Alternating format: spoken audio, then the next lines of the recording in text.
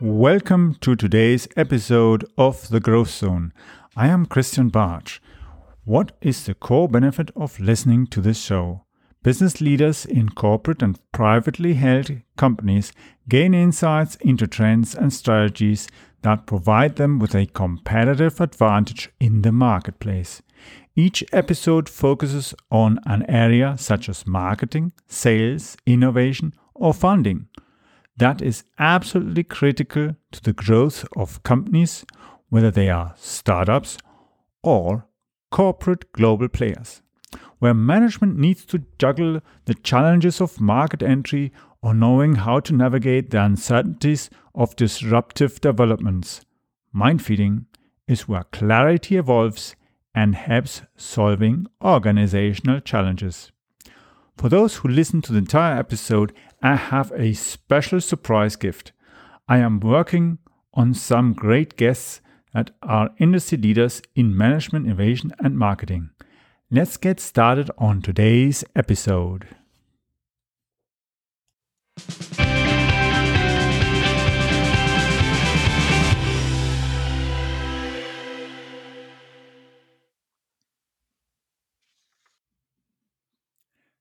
Today I'm with Jonathan and we're going to be talking about this topic. How important is it to be mindful when you think about wealth and the unexpected events in life? Jonathan, before we go deeper into our topic, can you tell us a little bit more about yourself, please? First off, thanks for having me on, Christian. In a quick nutshell, I am a seminarian. I went to school to study to become a Lutheran minister, turned Buddhist academic, turned financial advisor. And that's just a quick summary of sort of my career path. But when I was a kid, we didn't have much. So I was really early on very interested in having more. And so I started studying business and finance and investing when I was about 10. And this continued through high school and into college. In college, I shifted towards comparative religion, and I ended up heading, as I said, to Lutheran seminary. But I switched gears to the study and practice of Buddhism, so that's where this mindfulness thing comes in.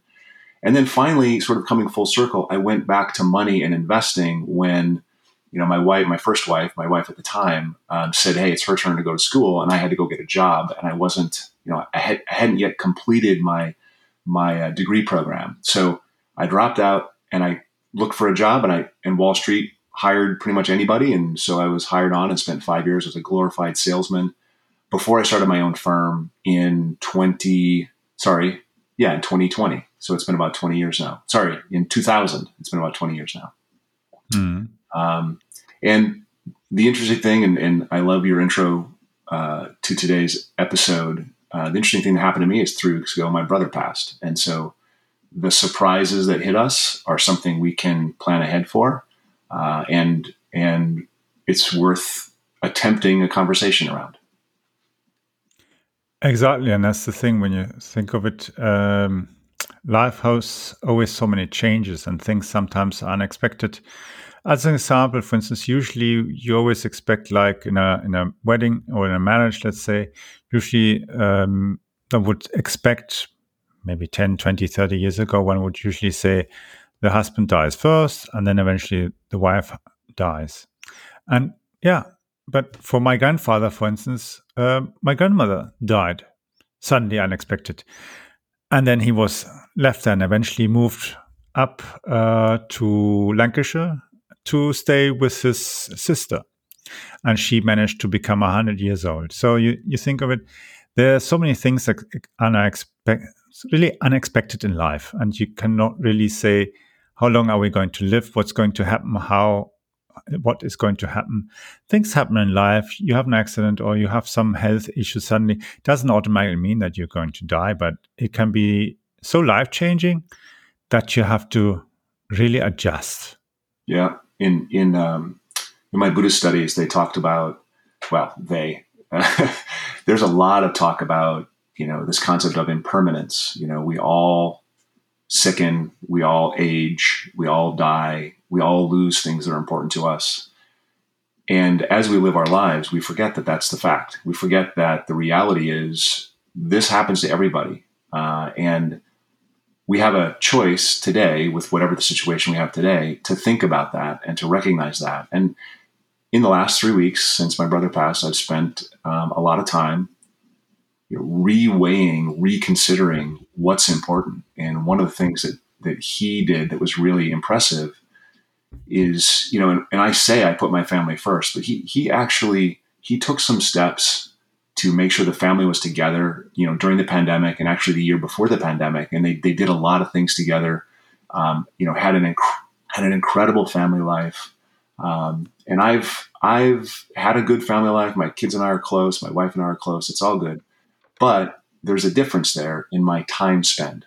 I've worked really hard in the last few years. And I'm not saying he didn't work hard. It's interesting dynamic to think about it, but you have to take care of and plan for it and think about what might happen.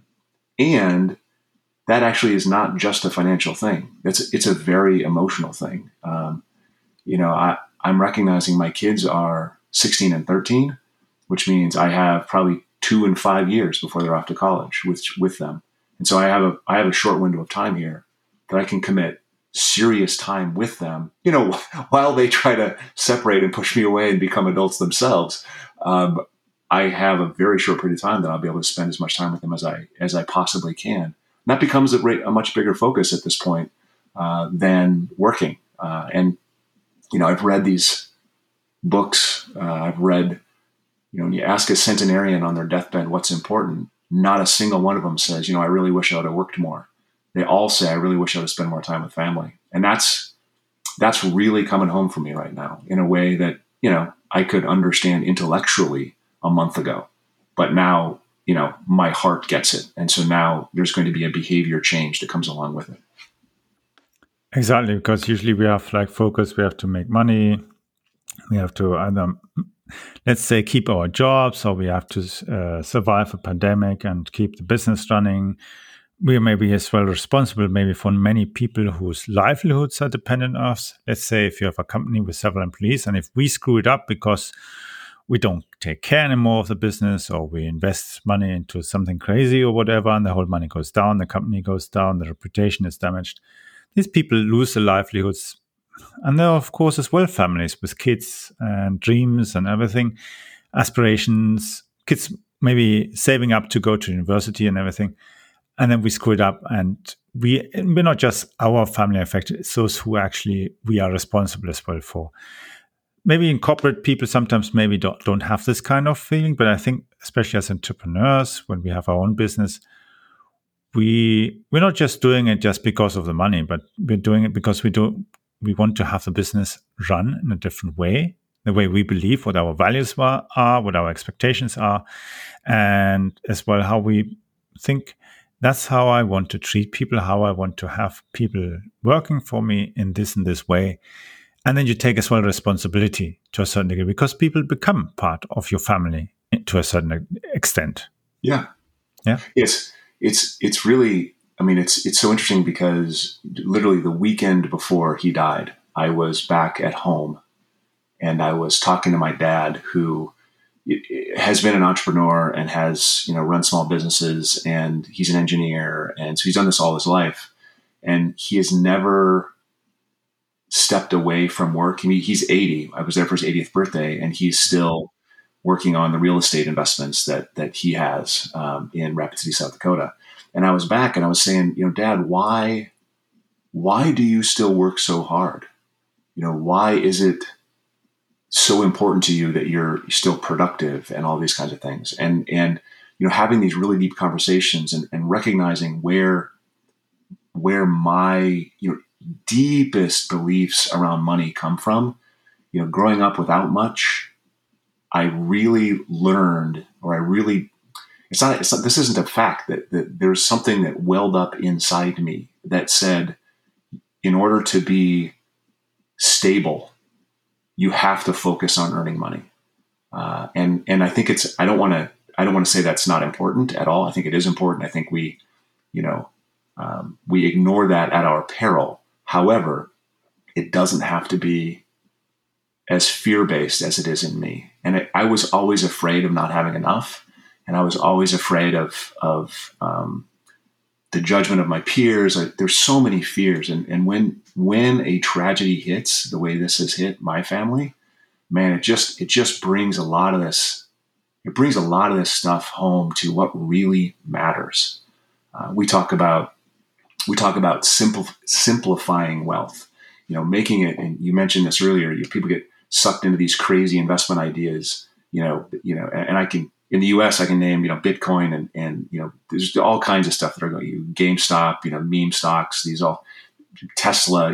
There's all of these things that are just that sort of take on a life of their own that you don't have to engage in. That you can actually really simplify how wealth is managed. And that gives you the time and effort and energy so that you can spend time on something else, your family, something meaningful, projects in your community, giving back to somebody that doesn't have as much. And so I know that a lot of the audience is, the entrepreneurial and they're, leaders, and that's all really good and important stuff. And we should all endeavor to develop those skills and those abilities. But we can't forget from where we came, and we can't forget the importance of family, and we can't forget those things that make life meaningful and rich and make wealth important.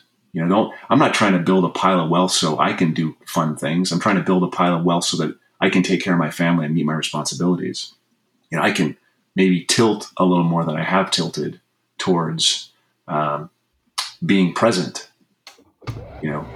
not being absent and working hard. And that is my lesson out of this, is I don't have to be as afraid.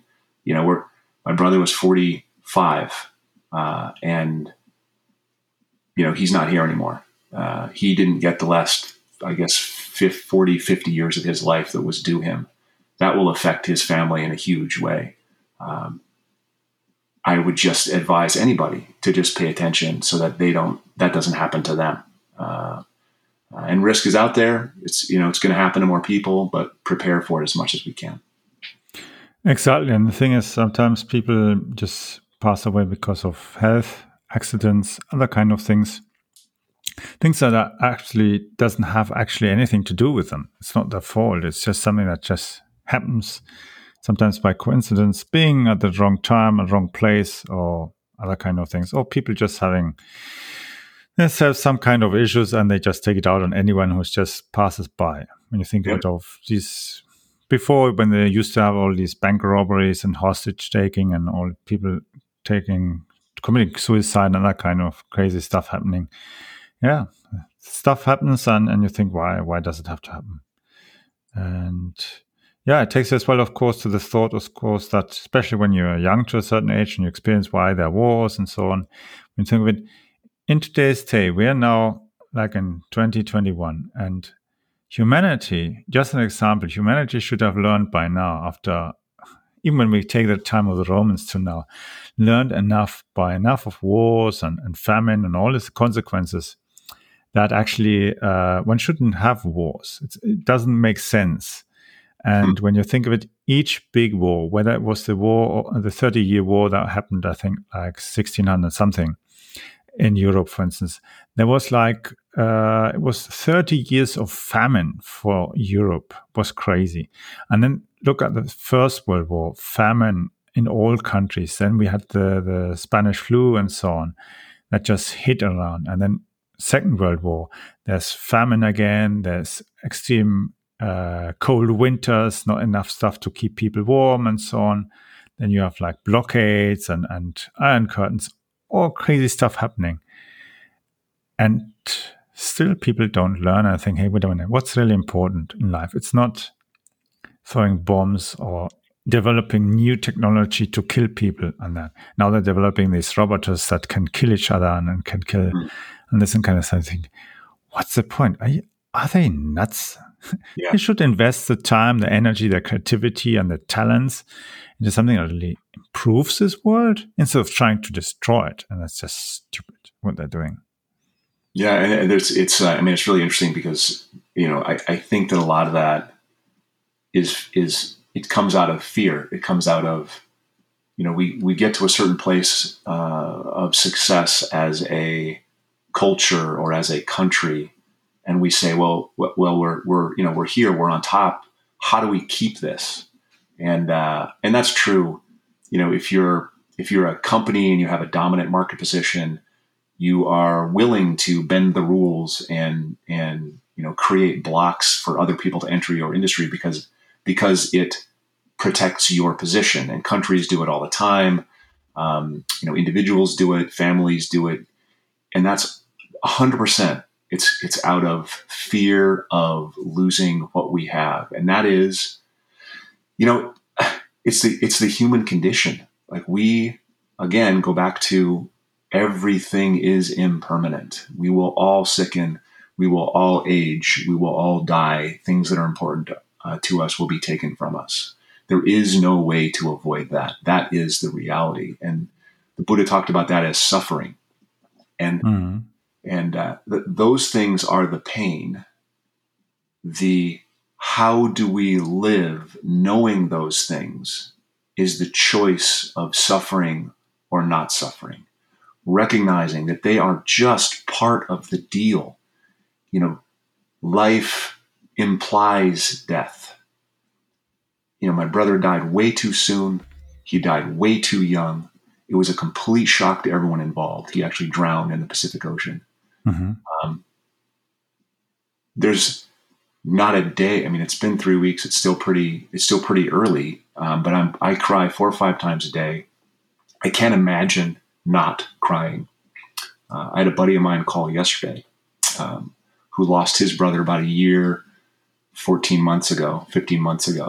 And he was calling to say, I'm really sorry for your loss. But while he was saying, I'm really sorry for your loss, he just lost it. And that's 15 months in.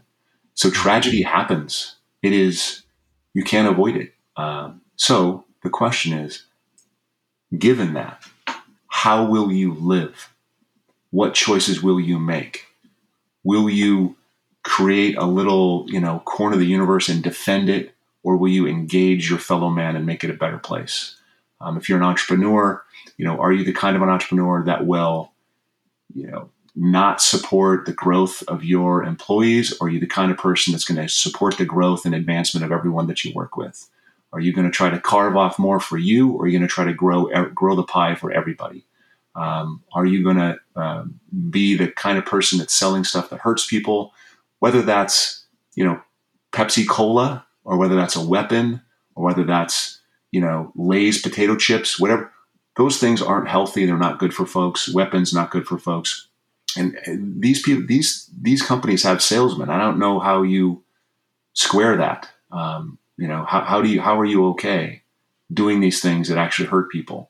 And yes, someone else was going to respond, well, people make choices, and that's true. People do have to take some responsibility for their choices. But personally, I want to commit my life, especially after this tragedy, to doing some good stuff. My brother we were trying to do some good stuff together. He was doing good stuff, and I've, it's not that I haven't been doing good stuff, but it's time for a recommitment, and I think we can share this broadly. Yeah, exactly. And that reminds me as well, when you think of it, even today, as I mentioned before, there's stuff going around where you think, why do we need this kind of stuff? For instance, there are still companies in different parts of the world that are manufacturing, for instance, landmines. Yeah. And yeah, we think, okay, now active conflicts. But the fact is, there are places in this world where there's still landmines that are nearly 100 years old. Landmines from the Second World War, Vietnam War, all different kind of conflicts all around the world. But the stuff there still lying around. Even all the ammunition was lying in the ground of the what do you call it, the First World War, the Trench War, and so on. This whole area is so contaminated. It's destroying the environment, and anyone who lived there for a certain time got ill. All those people, you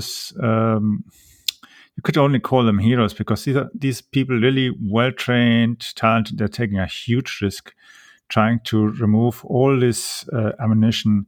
There are plenty of explosives there, and they've been every year, several of these soldiers, these engineers, and so on, they die because some kind of old explosive suddenly explodes and kills them. Yep. And it's crazy. And you have as well all these war zones in the Middle East where children just walk over a mine and get killed. It's not just the soldiers that get lamed; it's all these civilians. Africa is littered full of explosives. First, Second World War, and all the wars that later on happened between all different countries here and there. And it's just crazy. And there's still companies who are manufacturing landmines today. It's really interesting because there's a lot of talk about how millennials, the younger generation, that's I guess the generation between myself and my kids, haven't gotten it together financially yet. But there's and I sort of disagree with that basic statement. At the same time, there is something incredibly positive that's coming out of the millennials as investors. They are, the fastest growing part of the investing universe is this part focused on ESG, which is environment, social, and governance. It's the idea of purpose, socially responsible, sustainable investing.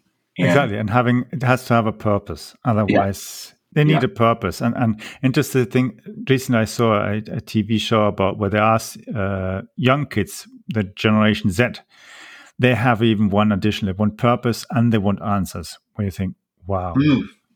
I haven't heard that, answers. But that's the next, that's after the millennials. That's the kids that are now maybe, let's say 14, 15, 17, 18 or so, in that bracket that are now. They'll be soon leaving school, doing studying, getting apprenticeships, and so on and so on. That's the next generation. Even the people who maybe are joining startups or other kind of companies where they think, why are we doing this? Is this okay? This is not okay. I don't want to work. Like, for instance, I was having a chat recently. Law firms. Some law firms pay very well and some don't. But even lawyers are now recognizing, hey, I don't want to work hundreds and hundreds of hours, damage my health, do something unethical. I'd rather do something that has purpose and get paid less. At least I can look at myself every morning in the mirror, and when I see my kids, I can say, okay, I've done something right. I'm contributing to destroying their future. I think that there's a natural pendulum that swings. And if you think about, there's a focus on wealth creation, then there's a recognition that there is a certain level of inequality, and then there's a focus on wealth distribution. And then because of certain elements of wealth distribution, the creation takes the back seat a little bit.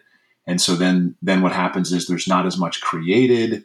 And then so we go back to this process of, okay, how do we then support entrepreneurial endeavors? And I think there's this natural pendulum swing and right now we have so much incredible wealth in, a lot of concentrated hands. The next generation is, I think that they're looking at, how do we connect the dots? How do we figure out how to find that middle path where the pie continues to grow and is distributed in a way that makes more sense, protects the environment, takes our social, our cultural love of other human beings into account, provides governance structures at the corporate level, at the government level that's better. And I think we're seeing a lot of, I hope we're seeing a lot of, last gasps of power-focused struggle, and I think we have in front of us, even if it is capitalist in nature, I think we have in front of us a more egalitarian shared outcome. And it's not 2 years away. It's probably not 5 years away, but it feels like it's coming. It feels like we're tilting towards something in a system in the U.S. specifically that's more fair and actually supports a higher lifestyles for more people, which I think is hugely positive. And I think the Gen I think it started with millennials. I think Gen Z, which is basically my kids' generation, are, like you said, they're asking the questions. They're saying, "Hey, why are we doing it this way? Let's do it a better way." And I think they may be successful if we let them be successful. They may be successful in threading that needle and finding that balance between creation and fair distribution of our shared cultural successes. Yes, absolutely. I think there are plenty of millennials that are now, let's say, taking the seat or the driving seat in companies where the parents and grandparents had built the company up, and they are now taking control, and they are kind of learning, of course, from experience of the parents and grandparents, and at the same time adding their color to where they say, okay, now which direction do I want to take it? How do I want to improve it without growing crazy, but still saying, okay, I've learned all the values, I've learned all the business skills. Now it's up to me how I will take responsibility for those who are working for me, how I take care of my customers, how I take care of suppliers, and everything. And when you think it, even in corporate, there were, for instance, times when in corporate companies, sometimes even the unions did something that was highly unethical. For instance, I remember one company where I once worked for, they had subcontractors, IT service companies who supplied staff to maintain the IT. And it didn't matter whether you were a subcontractor for IT or other kind of stuff. Didn't matter. But sometimes these people had a desk and a phone. And the unions wanted that the person only has a number, no name on it. But this person used to work there for years. So they practically were bullying the staff to corner out these people. And they are more or less dehumanizing them. And that's not something that you should be doing. And you eventually start asking questions and you say, why are you doing this? This is not correct. It's not ethical. It's not human. It's definitely, I'm sure, not by any religious seeing, whether it's the Bible or Buddhism or Hinduism and so on. It is not the right thing to do. And you can also, on one hand, say one thing you want to do, and on the other side, you do something totally different. It just doesn't work. And yeah, and these generations are asking as well now even more and more intensively, and besides saying, tell me, why are you doing it? Because I don't see the purpose. There's no mission. What do we really want to accomplish? And that's then when you start thinking, why am I actually doing this? Yeah. Yeah, and you maybe start deciding, okay, I want to do this and this. For instance, as I told you before, I had a few years ago, suddenly unexpected, just before Christmas, a slip disc. And I said, oh, I couldn't even stand like 20 minutes in front of a camera to record something. My events that I planned, I had to cancel them all. Yeah, I had to change my entire work style and schedule and everything until I could do something. And I was so happy once I did again a travel. I went to South Africa, spoke in front of lots of entrepreneurs who wanted to get guidance, how to start a business, how to turn them around. And that's when you think, wow, at last you're out and everything. And then you start thinking, okay, why am I actually doing this? Yeah, because you're doing usually it all for your family. You want to have your kids or your family, everything better and so on for your employees. And you start thinking, wait a minute, there must be something as well in it for me. What do I want? It can't be all just working or taking care of a family and this and that. And I decided, hey, I want to work towards doing my pilot license because that's what I always wanted to do. As a kid, I wanted to leave school and become like an aircraft designer, which I didn't. And now I think, I'm working towards my license. Because many years ago, when I was in the UK, I thought, I want to go to Biggin Hill and take there a flying course and learn to fly. Biggin Hill is like Second World War, one of the most famous and important airports of Royal Air Force. But I didn't have, at that time, 1 minute I didn't have the money. At that time, I had the money, but I didn't have the time. And now you have like this experience to say, wow, it just hits you. I think, you're lying there on the sofa, days and days trying to recuperate. You have your physiotherapy and everything, painkillers and all the kind of stuff that they give you. And it changes your perspective, of course, of things. And the same thing as you say now, your brother suddenly dies. It's unexpected. And you think, oh, there was no warning. Yeah.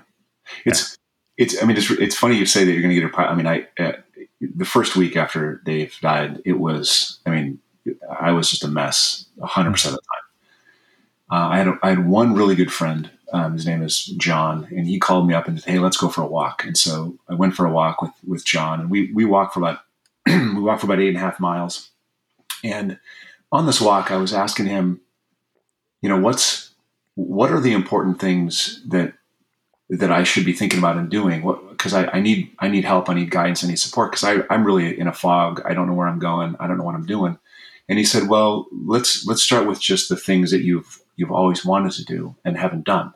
And I started writing down that list, and I've always wanted to learn how to scuba dive. I too have wanted to learn how to fly a plane, and just a couple other things. And it was interesting that he said, "Well, it doesn't sound like any of those things are work related. Like those are all the things that you had wanted to do, but then you worked really hard instead of doing those things." I said, "Yeah, that's right." And he said, "Well, I think maybe you have to get through this initial, shock and pain and stuff around losing your brother. But then when you come out the other end, when you write these things down, put them somewhere where you can see them. And so come back to them and maybe do one of them." So to your point, I'm sure that we all have a list of things that we have always wanted to do and we've set aside for other reasons, responsibilities, imagined responsibilities, things that we thought we were supposed to do. And there's all these things were in our hearts that we wanted to pursue. And maybe there's a way to carve out enough time, enough space to do a couple of these things. And they could be learn how to cook. It could be learn how to fly a plane. It could be, like I said, scuba diving or something else. It could be just, what I want to do is I want to volunteer in a preschool and help kids learn how to read. It could be, there's so many things that it could be. Really, you can create meaning and joy in your life, but it starts with understanding what might create meaning and joy in your life. You have to sort of do the internal work. And the shock of your injury or the shock of losing my brother, what that does is it says, okay, maybe we should take a minute and reconsider what's important, and rethink about those things that we had always said were important, and maybe they're not as important as we thought they were. Maybe they've taken on a patina of importance because of culture, because of social media, because of our desire to belong, because of how we want other people to think of us or whatever. But really get to the heart of what's important to you individually, and then start taking steps to make those things happen. And that's, my brother died, and that's a tragedy, and I will miss him forever. But I'm taking this lesson out of it, and there, I will be doing some of those things, and I appreciate the reminder, as painful as it is, that that's important. Exactly, and that's the thing where we have to just take the time and think and decide, okay, and figure out how we can do it. Like, for instance, when I started doing my training, I wanted to travel to the US, to the training there and everything, and then pandemic came and changed everything. I have here my friend that even said to me, "Hey, you can then, I've got a plane in Canada, I've got a plane in USA and a helicopter. Yeah, you can," and I have even friends where I can go and get you to exercise on a plane and so on, and get more exercise. Like, the thing is, for instance, most of aviation schools, they let you land on tarmac, not on turf, on grass, on sand and that kind of stuff. But he's got a plane on a spot in Canada where there's turf, so I can actually exercise, and that's something that you would have to be able to do, because if for whatever reason you suddenly have to land for an emergency, you have to do that. I even did last year. I even flew with another guy, took me around to fly with a motor glider. I had never flown a motor glider or in a glider. I thought, glider would be crazy and it would scare me or something. At least with a motor, I can somehow manage everything. I know what I'm doing and I can somehow have an influence. and it's not the wind, because I sail as well. So on sailing boats, of course, you have wind, and when you experience wind on the big ocean, wind is very powerful. Wind can move huge waves, and even a big boat can be rocked, a container ship or a big four-master. It's just crazy what the sea and the wind can do to big ships. And when you think of you're a little plane and you're just gliding on there, and you suddenly notice, hey, it feels like how birds fly, and you suddenly get a total different perspective of life, and everything becomes small and unimportant because you're gliding there. And to a certain point, when you say, okay, now we have to go fly back and land, we switch on the motor and continue to fly. And the same thing if you're flying maybe a Cessna or something, and your motor dies, and you can't switch it on again. You have to somehow not freak out and do something stupid and get killed. Instead, you have to somehow get the plane down safely. Because it's not just about you and your plane. It's that your plane maybe can fall onto something, onto somebody, and so on. When you think of all these aircraft tragedies where planes fall into cities, pilots have even avoided cities, towns, villages, and risk their own lives and get killed. But they rather protect the other people instead of just saving their own lives and don't taking care whether they kill 20 people who are living maybe in some house or somewhere. And yeah, so it's quite a different experience as well. You have a different feeling, okay, I have to take, of course, responsibility again there for everybody who is maybe around me, who I take with me, or where maybe might crash land or anything. And you have to find ways how can you mitigate risk and take things serious as well. For instance, you see often on TV and videos and so on, pilots do checklists. And when you take that even into your own business, into your own life, you think, okay, I need a checklist. So even if you're married and suddenly pass away, your partner needs to know, okay, what do I do now? Where do I go? What are the bank accounts? I need practically like a folder where everything is there, instead of letting them suddenly figure out what to do. And it's something then strange where you think, okay, that's maybe something you do with 80, but there are plenty of people who are even 80 and haven't done that. Yep. And suddenly somebody else has to start to try pick up the shambles of the situation and figure out whilst they're still mourning and totally through the mangle. It's I mean, you said something like, I don't know, in the first couple seconds of that I think is really important, is at the front of every checklist, and that is, you ever read Douglas Adams? Yes, do you mean the what's it called, The Journey or whatever? The Hitchhiker's Guide to the Galaxy. Exactly. Yeah, I've read that when I was a kid. You remember on the cover of the book is printed "Don't Panic," and I think that should be, number one on every checklist that follows. Preparation for something, recovery from something. That whole idea of "Don't panic," and you mentioned it in when you were talking about what happens when you lose the engine on the Cessna.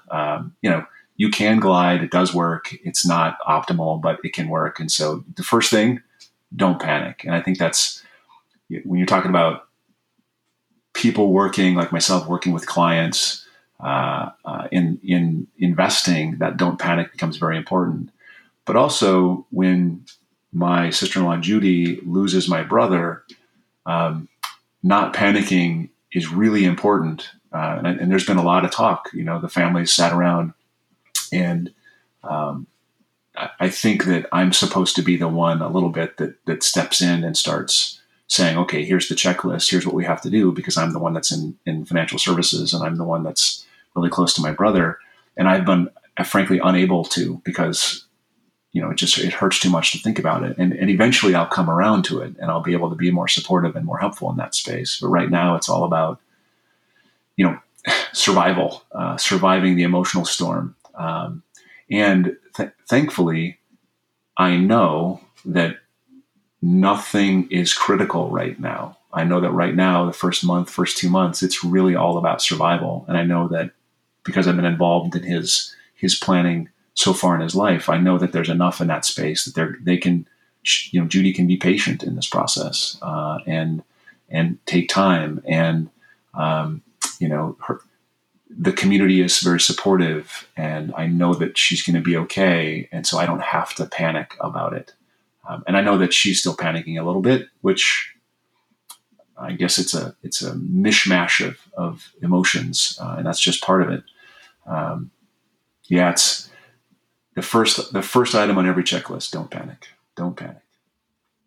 Exactly. And that's the same thing as well, even in sailing, where you train and exercise all the time. When somebody falls off the boat, what to do, don't panic, don't go nuts. And one has to keep an eye watching where is the guy in the water, and the other one has to maneuver the boat to get back and to pick him up. Because if you panic and you lose sight of him on the sea, you won't find him again.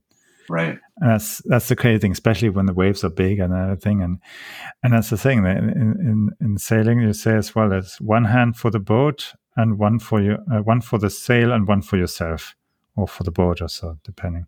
Which means, of course, you have to hold tight that you don't fall out, and one to help guide the boat in the right direction.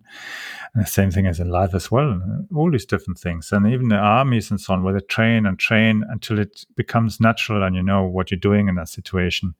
And you don't have to think about it or question yourself, I have to do this, and that's the right thing to do, and boom. And yeah, and of course, there's certain things in life where usually people just don't train, don't exercise, don't create checklists and think, or even just make notes down and think, okay, what should I think about? I've got my stuff at least tidy that somebody else can figure out. Because let's say you have an injury and you can't get out of bed anymore, and you have to tell somebody, go and look in there, and he just finds a mess. He can't find his stuff and gets frustrated, and then it just causes travel frustration for us, because you can't get up, you can't go and tell him, here, look and find this. And that one is just, from your feeling, just behaving just silly or just annoying you, and it just creates conflict. And if you can at least keep everything tidy in a way that one can find something properly, then even if you're still there, at least it's not such a terrible experience that you can have. Yeah, bringing it kind of full circle. I mean, one of the tools that I think, the sort of spiritual folks, religious folks have talked about for years, but there's actually has come a lot more to the forefront in secular U.S. culture, is this concept of mindfulness. How, given the world throws you things you didn't predict and couldn't understand that might come, how do you not panic? And that's where mindfulness comes in. Mindfulness is this, non-judgmental awareness of the present moment. This is the reality before we apply narratives, before we say, oh, yeah, I saw this happen before, and this was the next thing that happened, before we apply the catastrophism that we often apply to bad things that happen. Mindfulness says, okay, this is what's happening. This has happened. This is reality. What's the next thing? And it gives you a little bit of space between, whatever just happened and your next thing, your next step, your next action. That could be a positive or negative action, but it gives you space to help you take a better action. And I'm reading a lot of, I've never studied grief before. I've never considered it. It's never been an issue that's risen to the surface for me. And I've, been listening to podcasts and reading blogs and reading books on the topic. And I have, clients have sent me great books on death and dying and dealing with death and dying.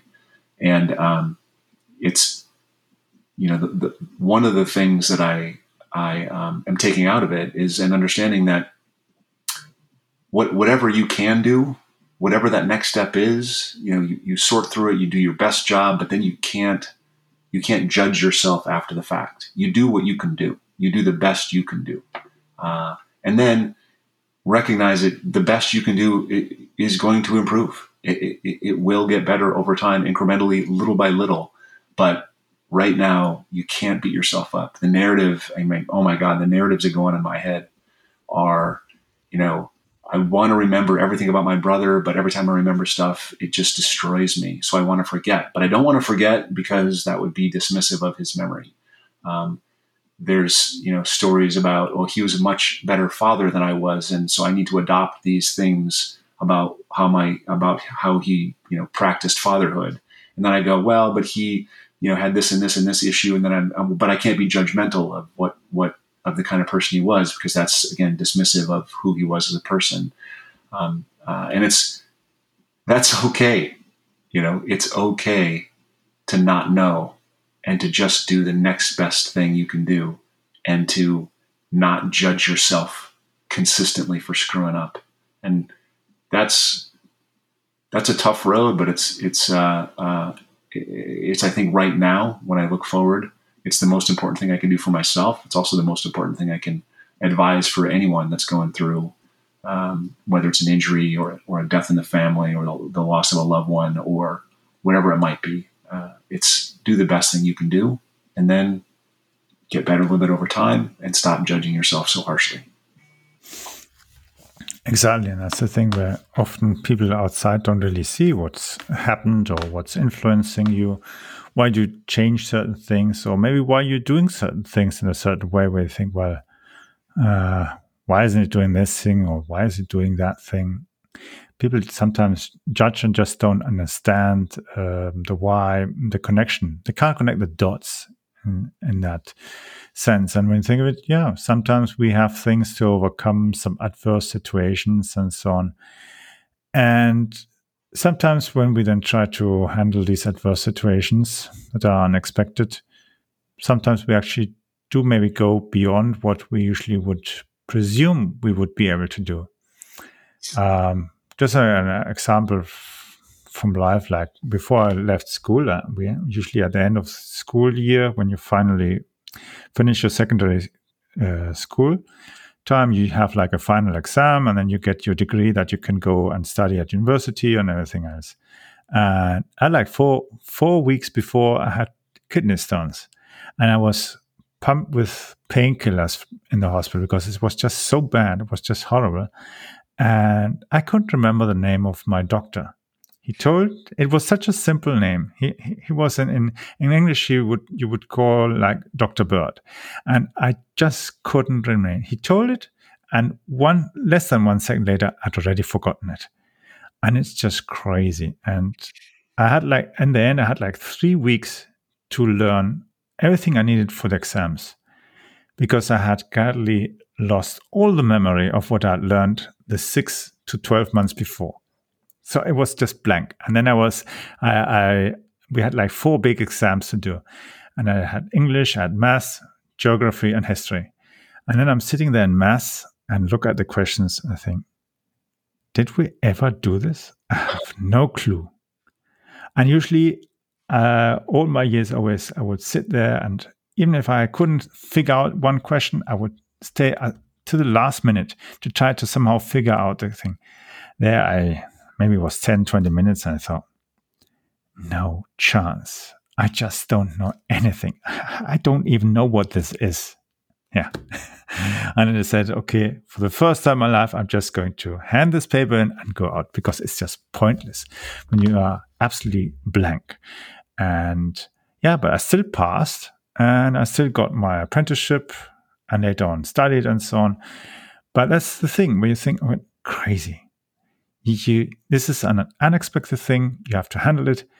If I had said, no, I'll do it next year and repeat a year, I'm sure I would have lost my apprenticeship. My life would have been totally different.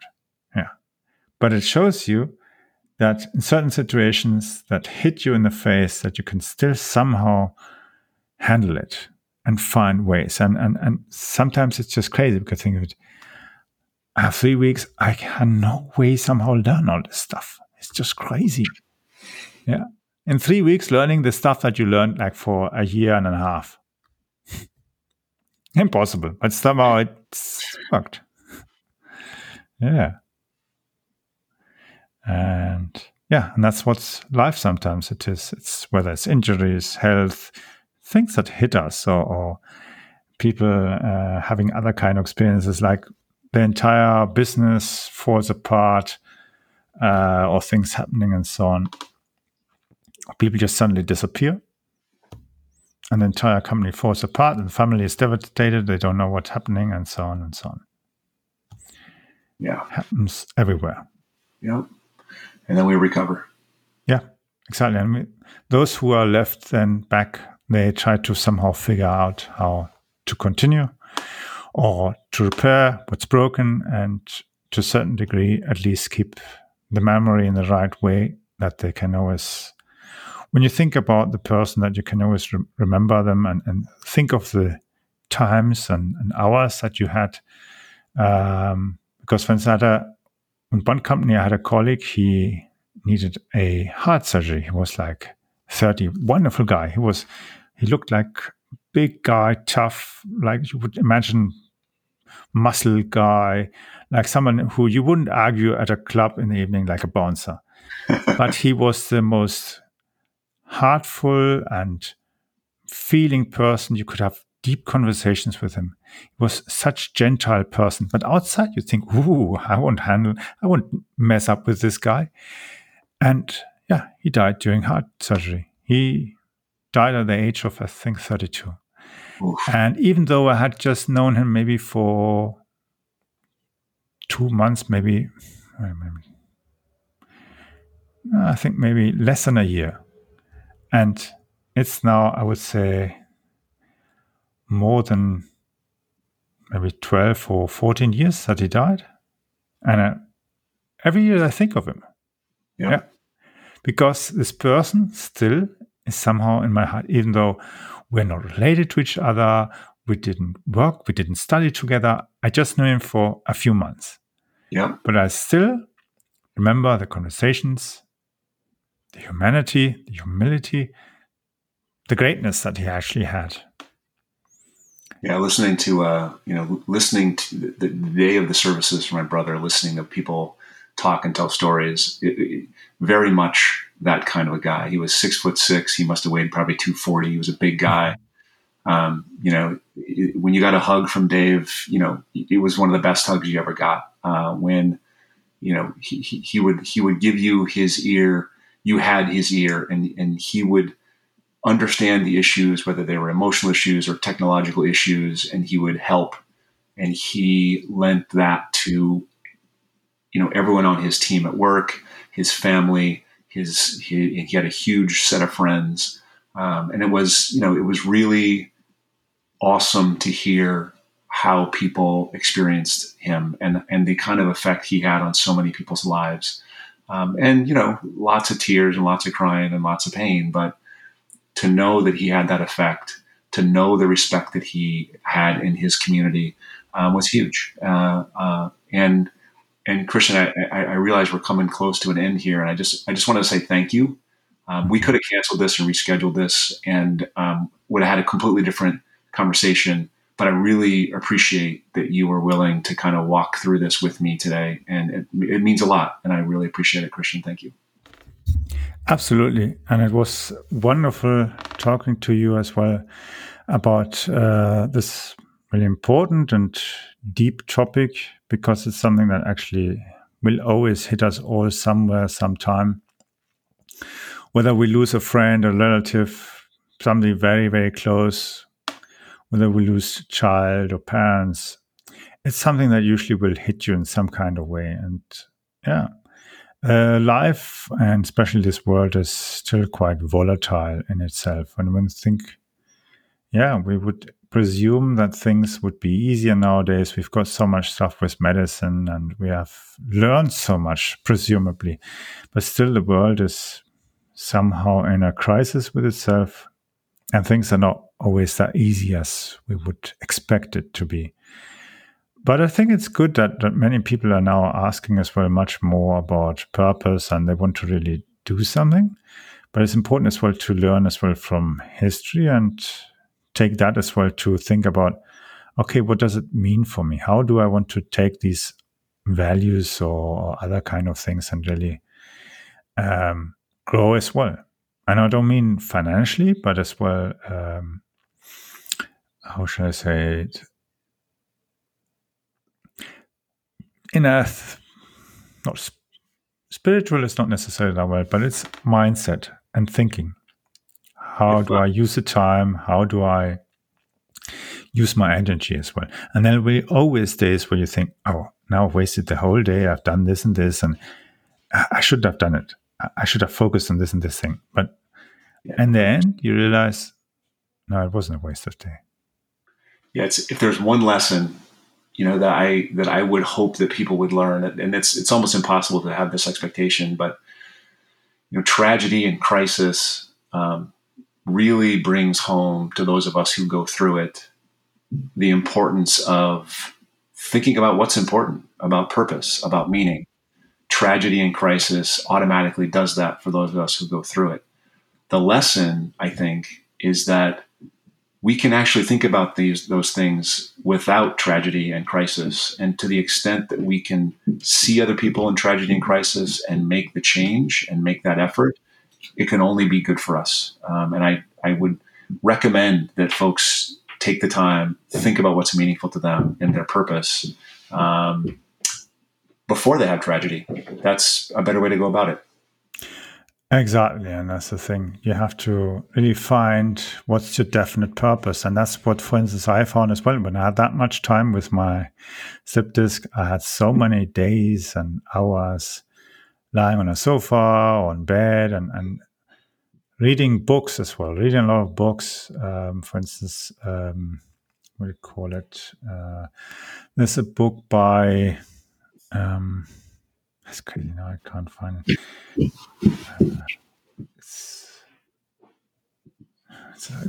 It's not actually about the devil, but it's about it's crazy. Wait a second. Let me quickly check out.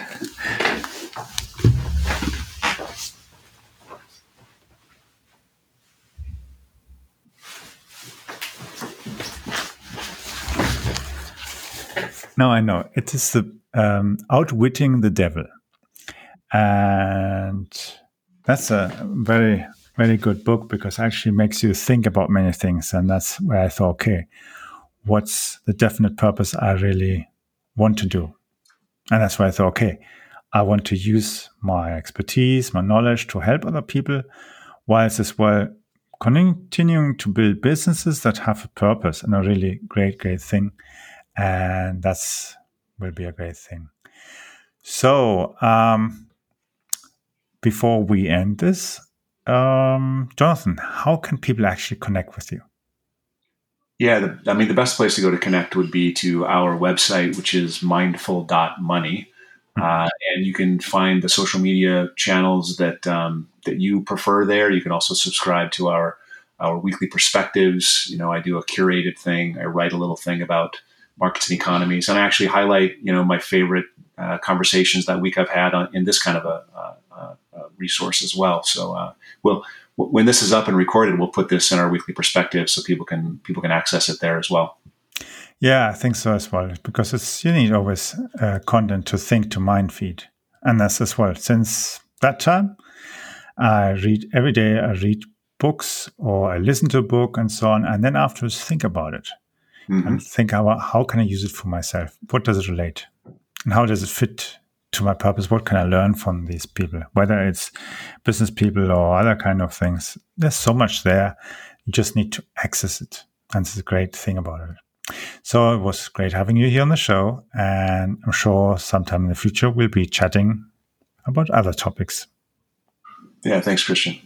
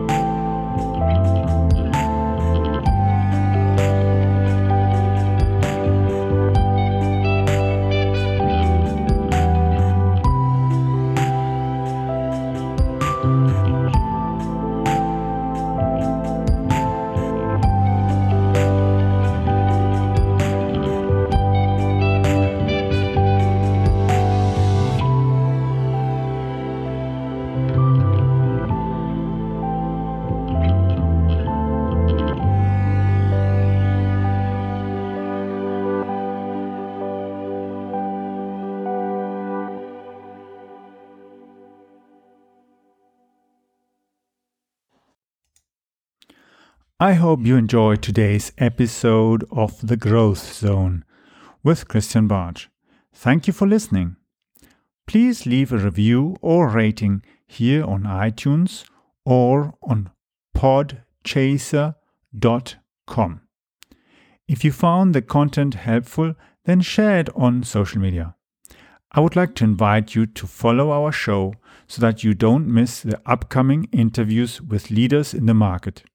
Simply visit the website follow.prmediareach.com. I will be adding the link also to the description of this episode so that you just need to click on that link.